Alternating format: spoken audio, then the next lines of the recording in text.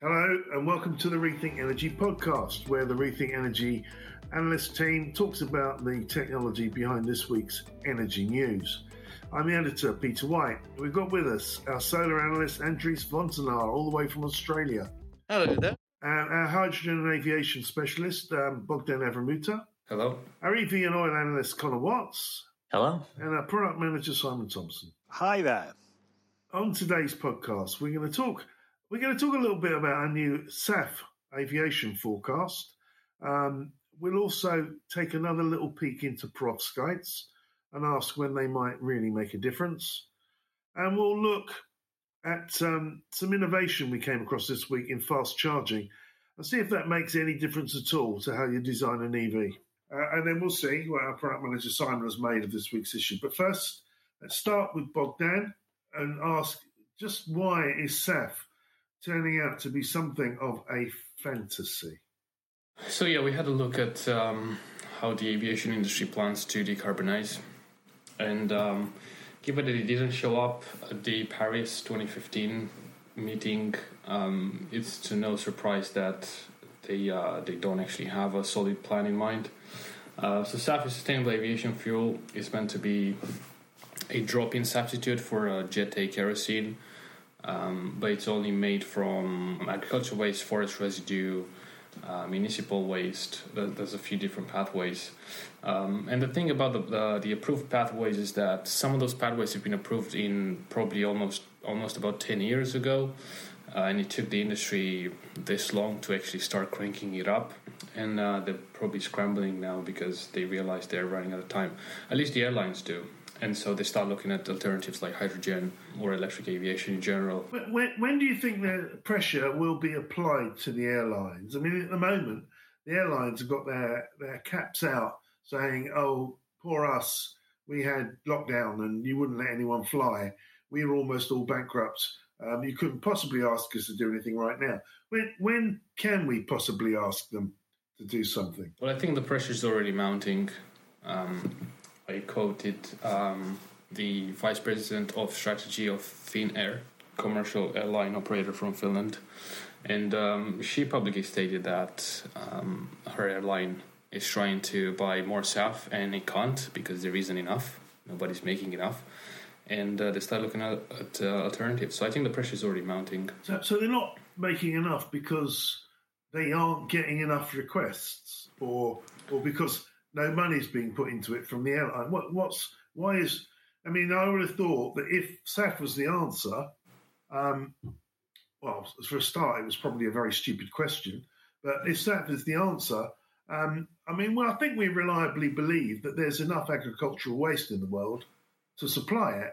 And all that agricultural waste is just going to rot and give off methane. So we might as well do something with it. So why hasn't they done anything with it? That's true. I think when the aviation industry decided that SAF will be a viable path for decarbonization, everybody turned around and said, okay, that's great. We'll use SAF. And then a couple of years later, then airlines got together again and started looking for orders because they realized that they need to start acting in order to meet carbon emission targets for 2050. And they realized there's nothing concrete, there's not a concrete plan. The concrete plan seems to be carbon offsets. Yes. It doesn't take, it takes 2 seconds to say, and that's it. The problem goes away until someone like the EU starts saying, oh, only zero carbon planes can land at this airport, or anything coming to the EU will have to pay a carbon border tax if it's a plane that isn't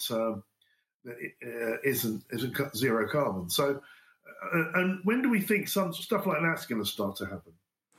We think it's going to start happening in the 2030s, and even maybe see some signs of it in the late 2020s. Well, the carbon border tax comes in 2025. I mean, that's going to surely have an effect on airlines. Yes, and there's a few small airline operators. There's a Danish one called DAT, D-A-T, and they've already publicly stated that by 2030 that their entire fleet of short-haul planes are going to be powered by hydrogen, be zero emissions. ZeroAvia in the US are working towards retrofitting a really small, I think it's a 9-seat Cessna aircraft. It's a start. Yeah, retrofit that as a start with an electric motor, hydrogen tank for commercial passenger and cargo aviation, and the certification is aimed to be cleared by 2025. So we're going to see signs of electric zero emission aviation from as soon as probably 2026, 2027, but obviously at a very small scale. The thrust of this report then is the airline industry has no plan. It just keeps saying SAF to anyone that asks. Yes. As a result, SAF isn't getting enough funding, won't take off, and hydrogen will overtake it. I've spoiled the ending now. But really, if you need to have a detailed landmark, future landscape on the shape of the aviation industry, you need to, I think this is the only one that exists. This is a forecast from Rethink Energy. You go to www.rethinkresearch.biz, you click the energy button, you click forecasts and data, and there it is. You can buy this report as of later today, and it will give you what's really going to happen in the aviation industry based on real pricing data, discussions with insiders, discussions with people who understand where SAF is supposed to be at this stage. And just last comment, how much, you did a list of all the SAF contracts that are signed. How much airline fuel would that make up? So all the public orders at the moment that I could find online amount to about 1 billion gallons by 2030. And given there's 100 billion gallons used every year, that's 1%. 1% by 2030. Good effort, the aviation industry. Really strange that they think they're the exception. They think no. People want to fly so much. It's a little known thing that every airport in not in Europe, but most airports in Europe, certainly every airport in the UK, is asking for extra capacity because so many new flights want to be commissioned. People want to fly, and they just assume, oh, in that case, we don't have to worry about decarbonisation. I really think that they're being strange if they don't take it seriously. Time will tell. In fact, there was that quote this week from the CEO of Chevron. He said that people will be using fossil fuels 5 years from now, 10 years from now, 20 years from now. They will dominate the energy landscape. And I just don't think he realises that electric cars exist, and that if you don't actually have the car to justify the bulk of the petroleum, then you don't have the cost base to pull it out of the ground. And we know that in 2035, there won't be any in China, there won't be any in Europe. What drugs is he on? I want some of what he's drinking. And we really have to worry. Looking at the article from Greta Thunberg, it's basically saying it's time to ignore politicians because politicians aren't going to solve this problem because they don't really understand what's happening in the world right now. Has anyone got any idea what 2.2 degrees? Because, I mean, they're saying, I think the DNV are saying, yeah, fossil fuels through 2050, yeah. And they're saying 2.2 degrees is the most likely outcome of heating. At 2.2 degrees, we're going to have an extra 35 to 60 days of extreme heat every year, or extreme cold, or a flooding in every country in every year. I mean, I don't think they understand what a 2.2 warming situation looks like. Because by then, how can you still be driving cars? You won't be able to drive your cars because you'll be living on a floodplain, or you won't be able to afford food, or it'll be too hot to go out. They just don't get it. They think, yeah, it's only 1 degree, won't cause any harm. They aren't thinking it through. Let's move on. We had another interview. It's with Calix, Andries, a little peek into perovskites. So I think it gave us a little sample of where we sit now with perovskites. And when they might make a difference. Can you tell us about that? So Calyx is one of these companies, at this point probably the most advanced and relevant one, that is looking to sell perovskite modules that are coated onto glass that can then be used in the normal manner of glass in a silicon solar module. So then you have a 4-terminal hybrid solar architecture, which is two modules instead of one. I think of it as a module-level tandem, which is probably horribly incorrect on a technical level to call it that, but that's how I think of it. 2 layers of PV, both working perhaps less efficiently each, but collectively between them more efficiently than one layer. Yeah, there will be some. It won't be a perfect additive efficiency addition with the 24% from the silicon and the 16% from the perovskite, because some of the light will be the same wavelength that both materials can absorb. A lot isn't, which is pretty important.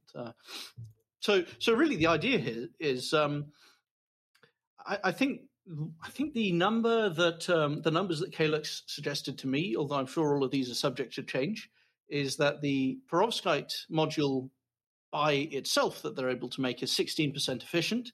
But actually what they can do is they can produce a silicon perovskite tandem module that's up to 27% efficient. So that's at least 3% higher than a top-end silicon mainstream module today. And in terms of price, because you're only adding perovskite to it, you're not adding a significant amount of cost to that. Yeah, and think about it. If you're managing to increase, and this should be an understatement of where they can get pretty soon, certainly by the end of the decade.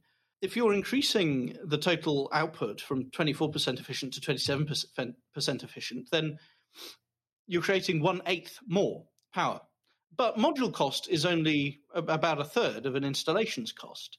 So you can afford, if you're producing 1/8 more power, you can afford to make the entire installation cost 1/8 more. But you're only going to be increasing the module cost. So that means you can increase, because module cost is a third, you can increase the module cost by perhaps 3/8. So will they increase module cost by 3/8? Well, I'm pretty confident it will be less than that. Now, I didn't actually go into much detail with Calyx about what the actual costs will be, because, of course, their customers will set the prices. Yeah. And everything will scale up. And in fact, the cost of perovskite manufacturing is pretty interesting. I went into a little bit of descriptive detail in the article. For silicon, a lot of the cost is simply raw materials and electricity. So that's all marginal. It scales directly in a linear way. You make twice as much. Many of the costs are now twice as big for electricity to purify the silicon and to buy the silicon powder and the industrial silicon to put into that process, and not to mention things like glass and so on. Now, the Calyx tandem, I don't think it requires any more glass or anything else. It just requires perovskite. Well, that's not an expensive raw material. It doesn't require much electricity to use, certainly not in comparison to silicon. So actually, the highest production costs will be wages for these technologists and scientists and researchers, and the production line equipment. But of course, production line equipment is a kind of different cost, even with maintenance and wear and tear. It's a little bit different from having a marginal cost that's per unit. So I think the costs will well, clearly these costs have a huge potential to go down as the operations scale up. So I'm just going to summarise here. We know they have a relationship with Reliance Industries of India. We know that they've offered to buy as much as they can make, and they've taken a stake. We know that if you're installing this in India, it will be cheap. So we can assume that this is going to produce a lot more electricity for a similar or only marginally increased cost, and that this will start to have an impact. And it's strange. It's from we expected, we all followed Oxford PV. We're still waiting to hear what Oxford PV's new strategy is. They've kept stony silence on that for well over a year. So, and we haven't heard anything out of any Chinese manufacturer on perovskite recently. We know that everyone's experimenting. We've been hearing that, we're building a 100 megawatt production line, a pilot production line. But that's kind of that's a good start, yeah.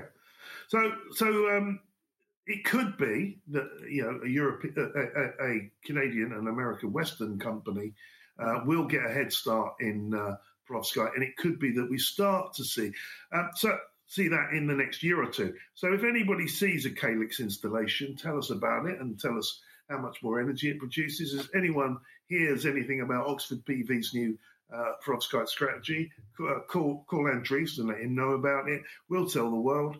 Perovskite's not dead, merely sleeping. I think this kind of what I think of as a module level tandem, which is different to Oxford PV's thing that they want to pursue, which I call a cell level tandem. They call it it's properly termed a monolithic tandem. It's just quite straightforward. It's just adding perovskite module to the glass that you put in a silicon module anyway.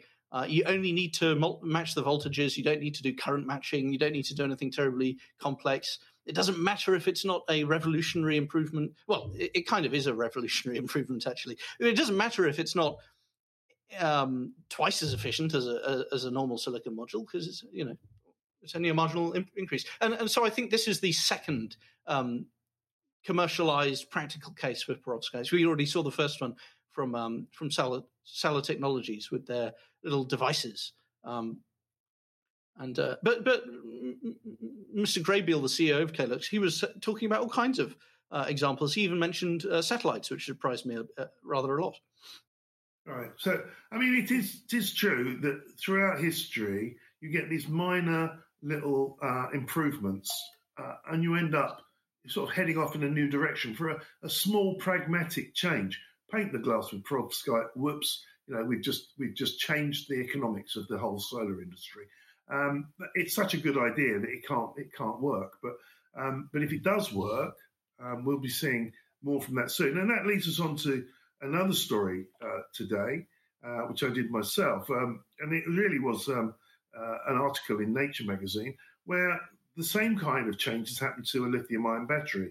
If you put a couple of nickel substrates into a layered battery and use it to heat the battery up to 65 degrees, you can protect it from the damage that's done from it in fast chargers, and you can use fast chargers, and you can charge your car in 10 minutes, says the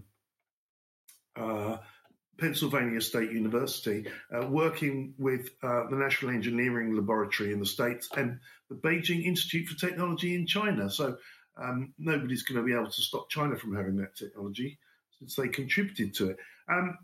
What was really interesting about this was the underlying message was you don't get it. If you have confidence that you can charge in 10 minutes, then you don't have range anxiety. If you don't have range anxiety, you can put half the battery in a car and charge half the price. So instead of $40,000 being the cheapest electric vehicle in America, $20,000 would be. And that could happen overnight. To put this into manufacture would only take 1 to 2 years. So that potentially could happen overnight. It caused a bit of a fuss. Everyone reported on it. They knew it was important, but what they tended to do was just regurgitate the numbers. But it's really interesting that the approach they've taken, it's just pragmatism. What can we do that might change this slightly? Oh, we can heat it up. That's a strange idea. Won't we need to cool it down again? And they've kind of put just use air going through the radiator, being directed into the battery to cool it down again. So they thought through all the aspects of it, and they've changed it to a safer electrolyte, and reduced the amount of lithium hexafluorophosphate that's in it. But that and a few other changes all put together in this paper, and it does stand out as they haven't done much new, but it might be a revolution. And that's just it's just great when you can have revolutions based on just thinking through the problem. So, Alan, what have you seen in the issue that's caught your eye? Well, there was something rather strange. GE, the makers of onshore wind turbines, is closing down or laying off 20% of US workers. And I thought that was odd because I thought it's all systems go in the US since the IRA and the green energy deal. So why are they say GE says it's because of the lack of weak demand? That can't be true, can it?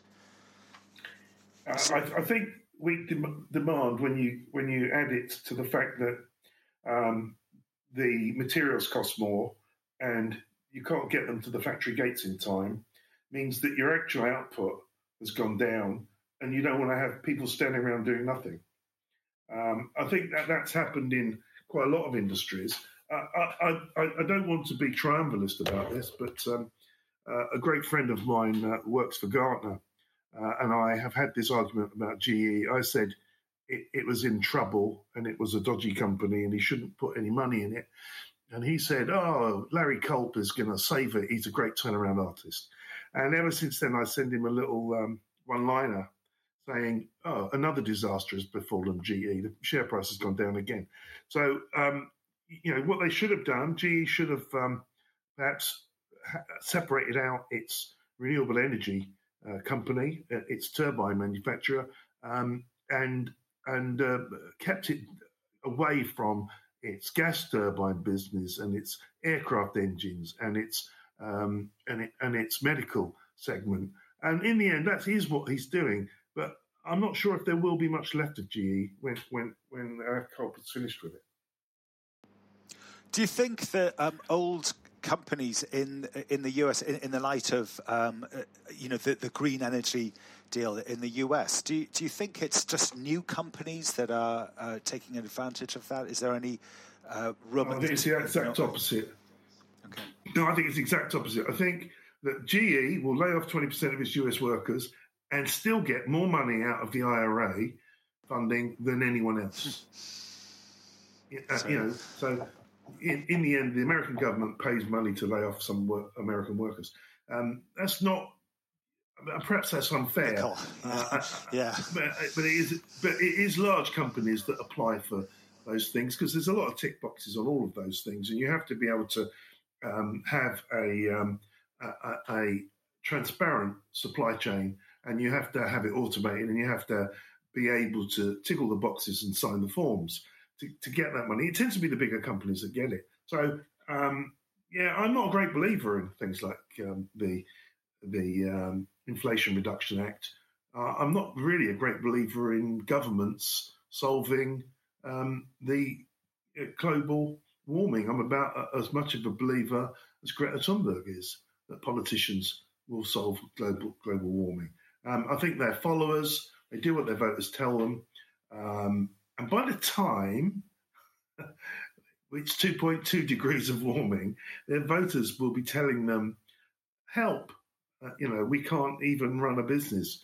Someone switched off the internet, and I am either drowning, burning to death, freezing.